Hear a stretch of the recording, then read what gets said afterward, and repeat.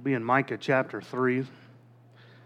I like the days being brighter later, but I hate springing ahead. If you're with me on that, say amen. Amen. I could fall back every week. Anybody show up to an empty parking lot this morning? Get here an hour early. Well, it's good to see you all. And the weather has been cooperative. I thank God for that. I told my wife yesterday as I was enjoying the 70-plus degree weather, it's hard to believe that it's going to snow. And it'll probably be wind chills around zero again, and that's kind of depressing. But at least the warmth will come back quicker. And so pray about the weather as we go into two services. It's bad enough we're going to lose momentum, but throw some snow on the road and we could really lose momentum. And so pray about that, would you? God's able. He controls it all. All right, we're going through the book of Micah in our Sunday school hour. We'll continue again this week in chapter 3, and we'll read the whole chapter again this week. And I said, Hear, I pray you, O heads of Jacob, and ye princes of the house of Israel, is it not for you to know judgment, who hate the good and love the evil, who pluck off their skin from off them, and their flesh from off their bones, who also eat the flesh of my people, and flay their skin from off them, and they break their bones, and chop them in pieces, as for the pot, and as flesh within the cauldron. Then shall they cry unto the Lord, but He will not hear them. He will even hide His face from them at that time, as they have behaved themselves ill in their doings. Thus saith the Lord concerning the prophets that make my people err, that bite with their teeth and cry peace. And he that putteth not into their mouths, they even prepare war against him. Therefore night shall be unto you, that ye shall not have a vision. And it shall be dark unto you, that ye shall not divine. And the sun shall go down over the prophets, and the day shall be dark over them. Then shall the seers be ashamed, and the diviners confounded. Yea, they shall all cover their lips, for there is no answer of God. But truly I am full of power by the Spirit of the Lord, and of judgment, and of might, to declare unto Jacob his transgression, and to Israel his sin. Hear this, I pray you, ye heads of the house of Jacob, and princes of the house of Israel, that abhor judgment, and pervert all equity. They built up Zion with blood, and Jerusalem with iniquity. The heads thereof judge for reward, and the priests thereof teach for hire, and the prophets thereof divine for money. Yet will they lean upon the Lord and say, Is not the Lord among us? None evil can come upon us. Therefore shall Zion for your sake be plowed as a field, and Jerusalem shall become heaps, the mountains of the houses, the high places of the forest. As a reminder, in this chapter, God is addressing the leadership in the land. He's addressing the heads, He's addressing the prophets, and at the end there He mentions the priest. Last week we considered God's rebuke upon the princes. These were those that were heads in the cities. Remember in Deuteronomy, they made captains over hundreds and 50s and 10s, and in every city there were judges that would sit in the gate, and they would pass judgment. They would give sentence to issues that came their way. And though these judges were dealing with civil matters, they were to do so religiously, if I can use that term, and I know that's a dangerous word these days. But they were to do so according to the law of God. And there wasn't this idea that everything had to be separate. There was none of this idea of separation of church and state. They were to go hand in hand. They didn't have all that political nonsense going on back then. Now, I'll just say on that note, I'm not for a state saying all of you will be independent Baptist, like it or lump it. That's not good. All right, so we're not talking about that. But the idea that this day and age in which we live, that we have to keep God out of government, It's not biblical. That's not what the Bible teaches. And so they were to have this union of the two in Israel. And these judges, they were to pass righteous judgments. But their problem was they had just flat out rejected the Word of God. They cast it off. They didn't want anything to do with it. God's design for their form of government was to have civil and religious laws together, to go hand in hand. Therefore, God held the judges accountable to His Word. And the question was asked to these leaders in verse 1, is it not for you to know judgment? We're just recapping still. They were supposed to know God's Word, and that was to guide them in the passing of their judgments. Imagine if judges today would pass their sentences according to God's Word. Imagine that, yeah. That's about all we can do is laugh about it because it's so far out of our thinking to even be possible now. But that would be something if they would use God's book as their guide. Instead, these judges here had become corrupted. They used their position of authority to take advantage of people. They received bribes, which the Bible says blinded their eyes and it perverted their judgment. They were supposed to judge righteously with no respect of person. It doesn't matter who came for judgment. If they were the founder of the city, they were to be treated no different than the poor, right? I remember when I was in the military and somebody would try to make a big deal when so-and-so was going to call. Sometimes the boss would come to you and say, hey, the colonel's going to call and you need to, make sure. I said, sir, I do that for everybody. I don't care if it's the airman or the colonel. I'm going to treat you with respect no matter what. Amen? And so that always blew my mind. All right, now this phone call, we got to be really, how about you just do that all the time? So anyway, they were supposed to have mercy upon the poor, the widows, and the fatherless. Instead, they were just easier prey to satisfy their wants. And remember from last week that when judgment in the land is corrupt, it leads to chaos. In Psalm 82:5, it says, all the foundations of the earth are out of course when judgment fails. And we know this has happened by the beginning of verse 2 because it says, who hate the good and love the evil. When good and evil become reversed in a society, it's chaotic. That's where we're living today. There is a reversal of what's good and what's evil. And I talked about all that last week. If you missed it, go online and listen. But it's out of course. It doesn't make sense. It's confusion. And what's horrible in America is people are reversing good and evil in the name of the Lord. Remember we read Micah 2:7 last week, which so describes America today. There are pulpits preaching this insanity that's going on out there in the name of Christianity. In many ways, America is neither hot nor cold. And Jesus said, I'll spew you out of my mouth. We're in a dangerous position today. We are spiraling downward to every man doing that which was right in his own eyes. And as we keep relaxing laws and as we keep changing definitions, it's hard to say how far our depravity will go. We saw in verses 2 and 3 how oppressive this kind of political environment looks like. Reading through, it's very descriptive. It's like wild beasts feeding upon their prey, tearing the skin off and then breaking the bones and getting to the marrow. And so it's very destructive, this kind of government that breaks down and there's no longer truth in the land.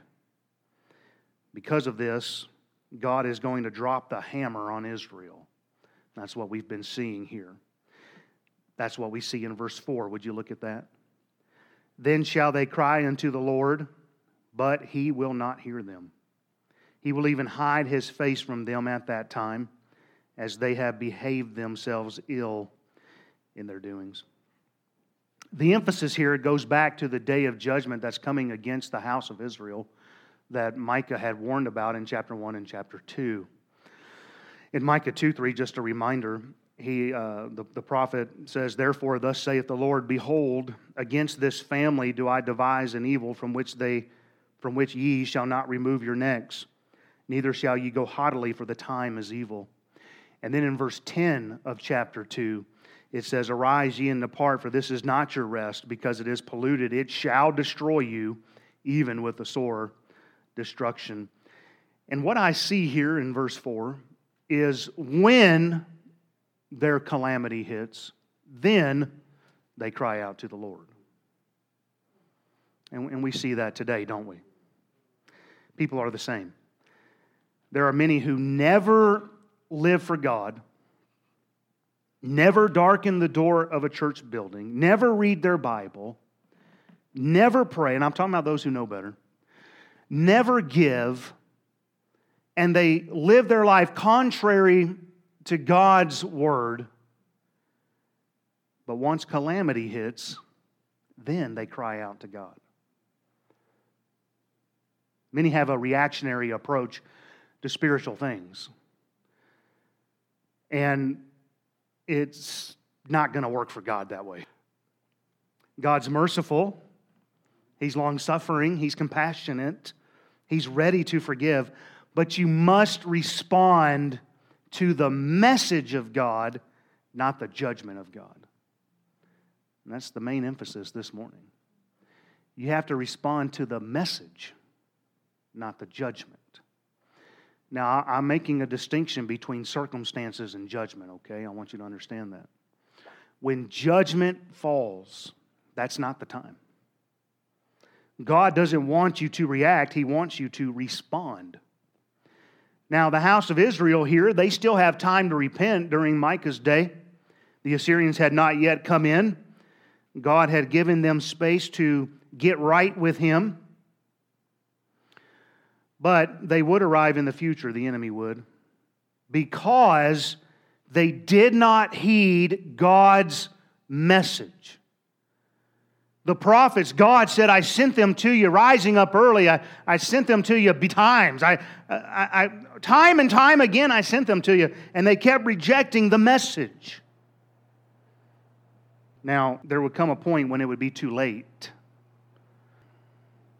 We cannot dictate God's blessings in our rebellion. Esau despised his birthright.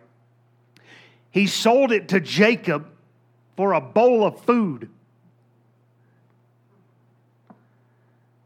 And after he did that, and the day came for Jacob to bestow the blessings upon Esau and Jacob. Remember, Esau deceived his father, but we can't forget that Esau had already despised it either. And when the day came for the blessing, Esau, well, now he wants the blessing. Now he realizes, I want what is no longer rightfully mine. In Genesis 27, when Esau learned that Isaac had blessed Jacob with the birthright blessing, we read in verse 34 of that chapter that Esau cried with a great and exceeding bitter cry and said unto his father, "Bless me, even me also, O my father." He cried about the thing. He wept bitterly. He realized that it wasn't right. He had made a mistake. But Isaac said, Thy brother came in with subtlety and hath taken away thy blessing. And then in verse 36 of that chapter, Esau said, Hast thou not reserved a blessing for me? And then in verse 38, Esau said unto his father, Hast thou but one blessing, my father? Bless me, even me also, O my father. And Esau lifted up his voice and wept. You see, Esau wanted a reversal of the judgment. He wanted a reversal of what he had previously despised. He had already said, I don't want it. He sold it. And to despise it's very strong. He hated it. In Hebrews 12, speaking of Esau, it calls him a profane person for selling his birthright. And it says in Hebrews 12:17, For you know how that afterward, when he would have inherited the blessing, he was rejected. For he found no place of repentance, though he sought it carefully with tears. He cried about it. We read the verses. You see, one can come falling at the altar, and they can seek to change God's judgment,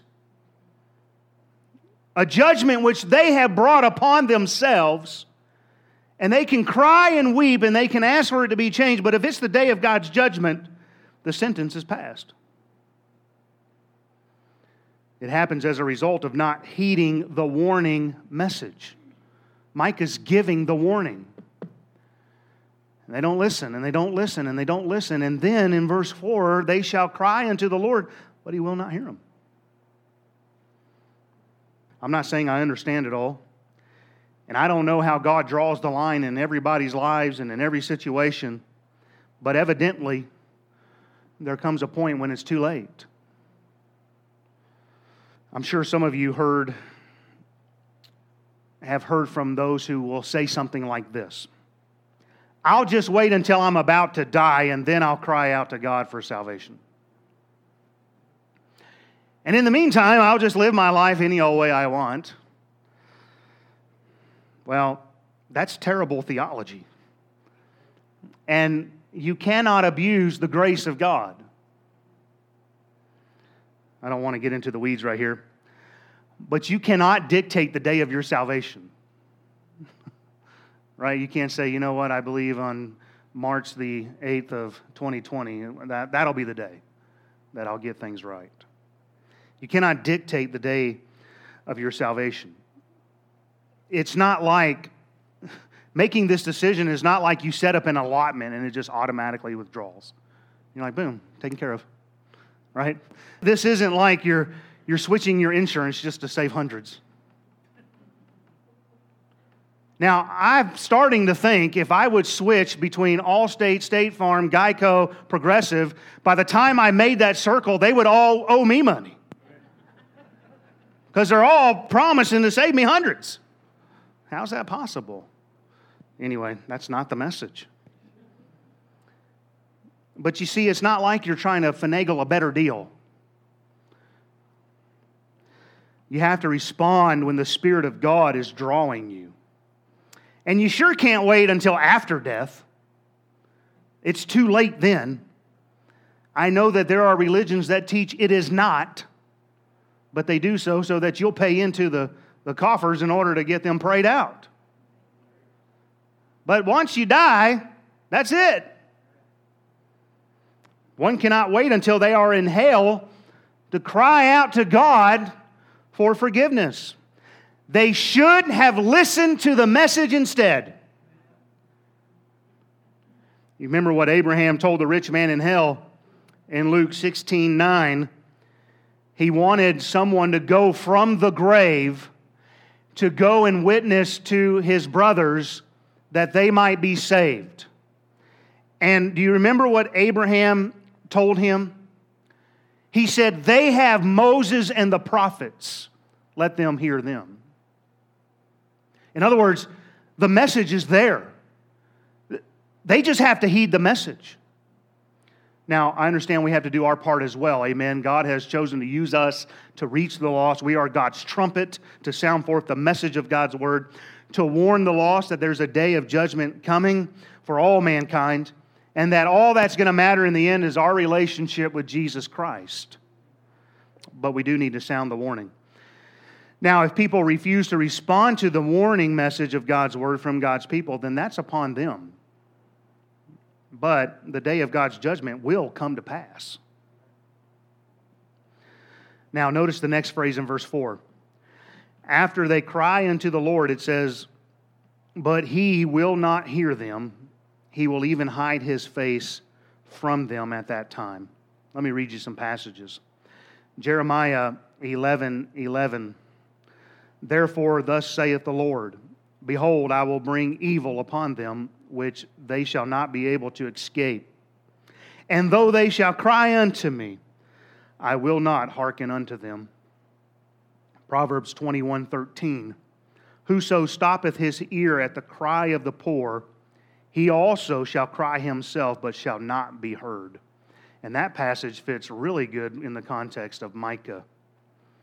Proverbs 28:9. He that turneth away his ear from hearing the law, even his prayer shall be abomination.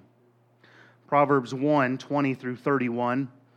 Wisdom crieth without, she uttereth her voice in the streets. She crieth in the chief place of concourse, in the openings of the gates. In the city she uttereth her words, saying, How long, ye simple ones, will ye love simplicity? And the scorners delight in their scorning, and fools hate knowledge. Turn you at my reproof. Behold, I will pour out my spirit unto you. I will make known my words unto you. Because I have called, and ye refused, I have stretched out my hand, and no man regarded. But ye have said it not all my counsel, and would none of my reproof. I will also laugh at your calamity. I will mock when your fear cometh. When your fear cometh as desolation, and your destruction cometh as a whirlwind, when distress and anguish cometh upon you. Then shall they call upon me, but I will not answer. They shall seek me early, but they shall not find me. For that they hated knowledge, and did not choose the fear of the Lord. They would none of my counsel, they despised all my reproof. Therefore shall they eat of the fruit of their own way, and be filled with their own devices. The Bible's pretty clear. There is a point where God says, I don't hear you. How dangerous, how foolish is it to forsake the message of God's Word? By the way, Proverbs was written well before Micah. They had that Word of God to glean from. They could have read Proverbs chapter 1, and they could have known that God says, I'll laugh at your calamity. That's what's coming upon them, is calamity in Micah's day. That's what he was talking about. God had repeatedly warned that if they would not turn at his reproof, then the day of judgment was coming. He wasn't going to answer. And it's interesting how people can be. Many will despise the message of judgment. The Bible talks about that, how there'll come a day when people will say, where is his coming? They'll mock it. And people will mock judgment day. They can laugh at the messenger. But when that judgment falls that they were being warned about, then all of a sudden they cry out to the Lord. But it doesn't work that way. By the way, this isn't just an Old Testament principle. Luke 13:25 says, when once the master of the house is risen up and hath shut the door, and you begin to stand without and to knock at the door, saying, Lord, Lord, open unto us, he shall answer and say unto you, I know you not, whence ye are. He's not opening the door. How about the parable of the 10 virgins? When the bridegroom arrived, they which were ready went in with him to the marriage. The Bible says the door was shut. And then in Matthew 25:11 through 13, it says, afterward came also the other virgins, saying, Lord, Lord, open unto us. These were the ones that were not ready. They didn't have the oil. Lord, Lord, open unto us. But he answered and said, Verily I say unto you, I know you not. Watch therefore, for ye know neither the day nor the hour wherein the Son of Man cometh. There's a coming day of God's judgment upon this world. There's a day of God's wrath coming. And if you don't know him, when his wrath is unleashed, it'll be too late for you. You have to respond to the message. God says, when the day comes, I'm not going to hear you. I know there are those who will say, well, see, I knew God wasn't very merciful. But friend, he's merciful in allowing people to say that. To make such an absurd statement and still live. One of the ways to push my buttons is to question my integrity. I take that very seriously. And God, boy, he gets questioned all the time on his. He's merciful. He's merciful. He gives people another chance to be saved. A merciless God would be like me and say, okay, if you feel that way, then drop dead. The last phrase of verse 4 says, as they behave themselves ill in their doings. This is telling us the reason why they are being judged and the manner in which they will be judged. They are judged severely because of how they behaved, and they will be judged severely in like manner. Because of how they treated others, that's how God is going to deal with them. Isaiah 3:11 says, woe unto the wicked, it shall be ill with him, for the reward of his hand shall be given him. That which he has devised, that's how he's going to be judged. This is a simple way of saying they would reap what they have sown. They were taking people captive. They were robbing them of their substance. They were not passing righteous sentences. And God says, when the enemy comes in, you're going to be robbed, you're going to be stripped, and you're going to go into captivity. See, God deals with them after the manner that they dealt with others. As cruel and oppressive as they are described in verses 3 and 4, so God is going to allow the Assyrians to come in and be just as cruel and just as oppressive to them. Now, in verses 5 through 7, the message turns to the false prophets. The Bible says, thus saith the Lord concerning the prophets that make my people err. Now, I say err. Some people say err. I always thought err was E-R-E. And so I looked at how to pronounce this, and there's two ways to pronounce it. And err. Now, if you're a redneck from the Appalachians, you can make an err. But if you're a Southern gentleman, you make an error.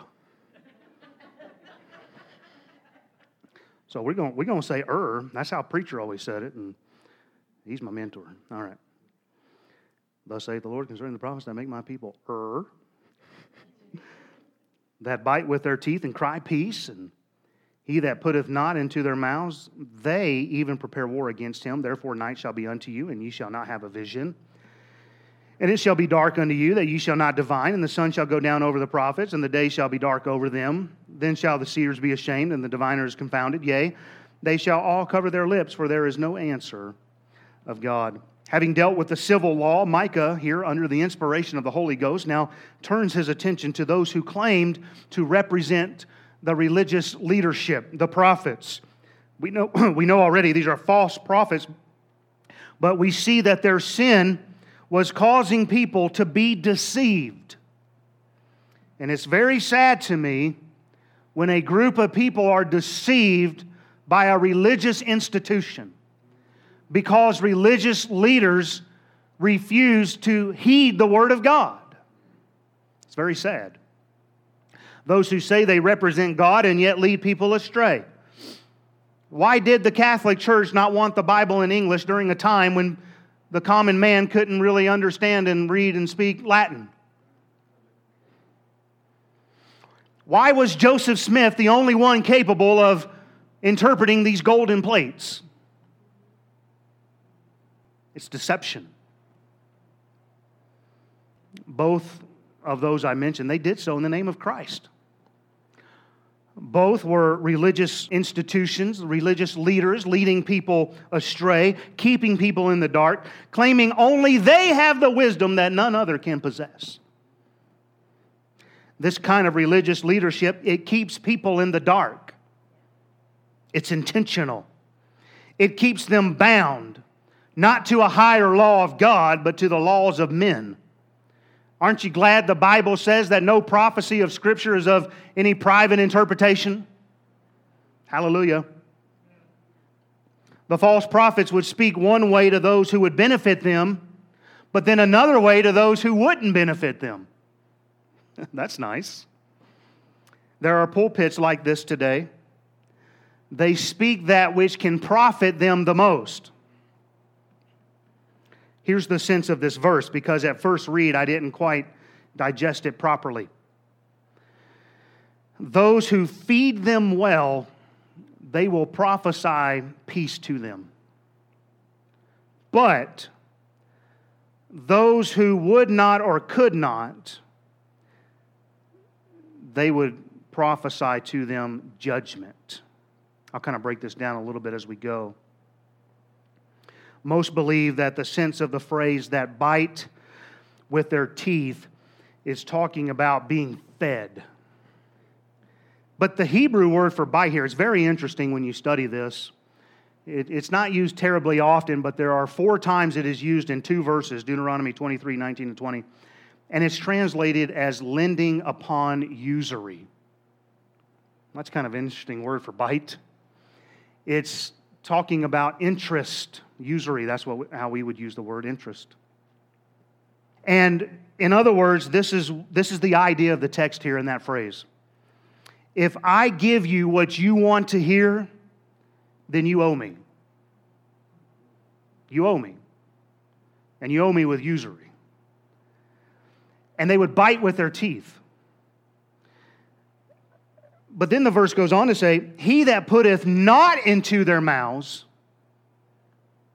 they even prepare war against him. Meaning, those who do not feed them well, they prophesy to them war, calamity, judgments, hardship, all manner of judgments. It was a form of religious intimidation. People are motivated by free food.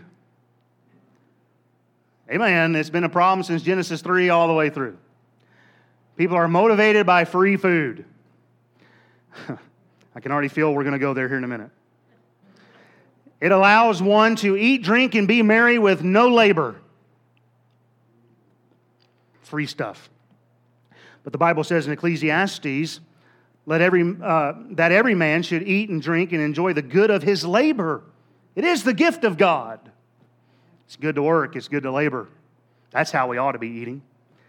This is why we're actually heading towards socialism. And in many ways already are there. People want something for no labor. Amen. When we went to Denver, whenever that was, my wife and I, we were down at the 16th Street Mall. I don't know if you know what I'm talking about there. And every single corner had somebody asking you for money. And then we were walking back from the aquarium, and the bums were starting to pack up their stuff. And I was amazed that they all had stuff hidden the next block over. I'm serious. And so they went and got their backpacks and their big meal and their nice stuff, and they threw away their sign and they went home.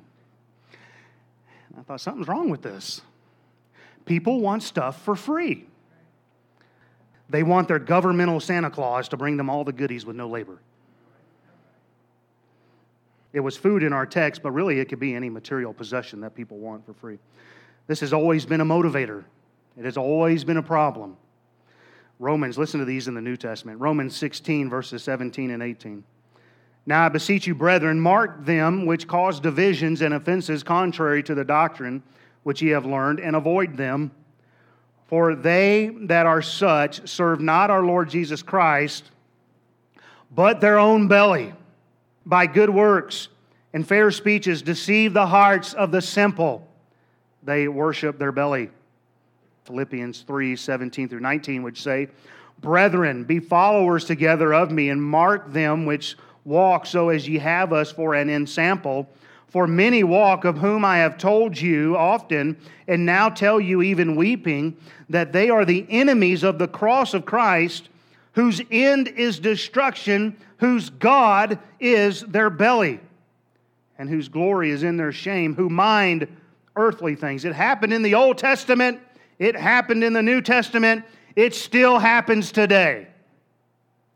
Some people will use religion as their means of easy gain. But they don't care if they have to deceive people or corrupt the Word of God to do so. Remember when Jesus fed the 5,000 beside the women and children?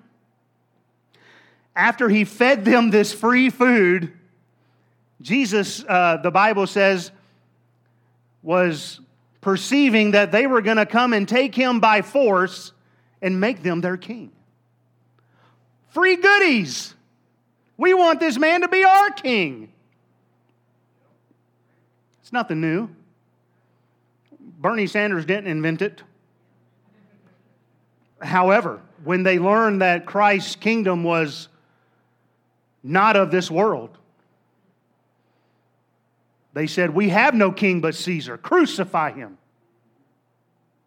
See, when the free stuff stopped, and it wasn't any longer going to be an easy road, they wanted him dead. They wanted him crucified. They liked the Lord when the benefits were flowing, but when following him demanded their sacrifice, demanded their labor, demanded their life, they forsook him. There's a problem with church leadership taking advantage of people. The warning is given to leaders not to do the work of the ministry for benefits. 1 Timothy 3:3 says, "Not given to wine, no striker, not greedy of filthy lucre, but patient, not a brawler, not covetous." 1 Timothy 3:8, "Likewise must the deacons be grave, not double-tongued, not given to much wine, not greedy of filthy lucre." Titus 1:7, "For a bishop must be blameless as the steward of God, not self-willed, not soon angry, not given to wine, no striker, not given to filthy lucre." 1 Peter 5:2, "Feed the flock of God which is among you, taking the oversight thereof, not by constraint, but willingly, not for filthy lucre, but of a ready mind." Unfortunately, the warnings are there for a purpose. It happens, right? I remember when I used to fly on the C-130s and we had to do our little pre-flight checklist and our in-flight checklist and all this stuff. There are warning items in there. And one of them is, one of them I remember when the back of a C-130 comes up and it latches into that little latch there, if you accidentally put your finger up there, you sever your finger. And I thought, why is... And then they said, because somebody's done that. Oh, And some of them are stupid warnings. That one I appreciate. Some of them are stupid. And it's like, why is this warning here? Because some knucklehead tried it. Right? And these warnings are in the Bible because there's people doing it. And what's sad is those who are doing it give the rest of us a bad name. They're greedy of filthy lucre. There are multitudes today now because of that who think all preachers just want your money so that they can live lavishly. 1 Samuel 8:3, "And his sons," this is speaking of Samuel's sons, the prophet, "and his sons walked not in his ways, but turned aside after lucre, and took bribes, and perverted judgment." In Titus 1:10 and 11, "For there are many unruly and vain talkers and deceivers, especially they of the circumcision, whose mouths must be stopped, who subvert whole houses, teaching things which they ought not, for filthy lucre's sake." But we see what shall become of the false prophets in verses 6 and 7. "Therefore night shall be unto you, and ye shall not have a vision, and it shall be dark unto you, that ye shall not divine. The sun shall go down over the prophets, and the day shall be dark over them. Then shall the seers be ashamed, and the diviners confounded. Yea, they shall all cover their lips, for there is no answer of God."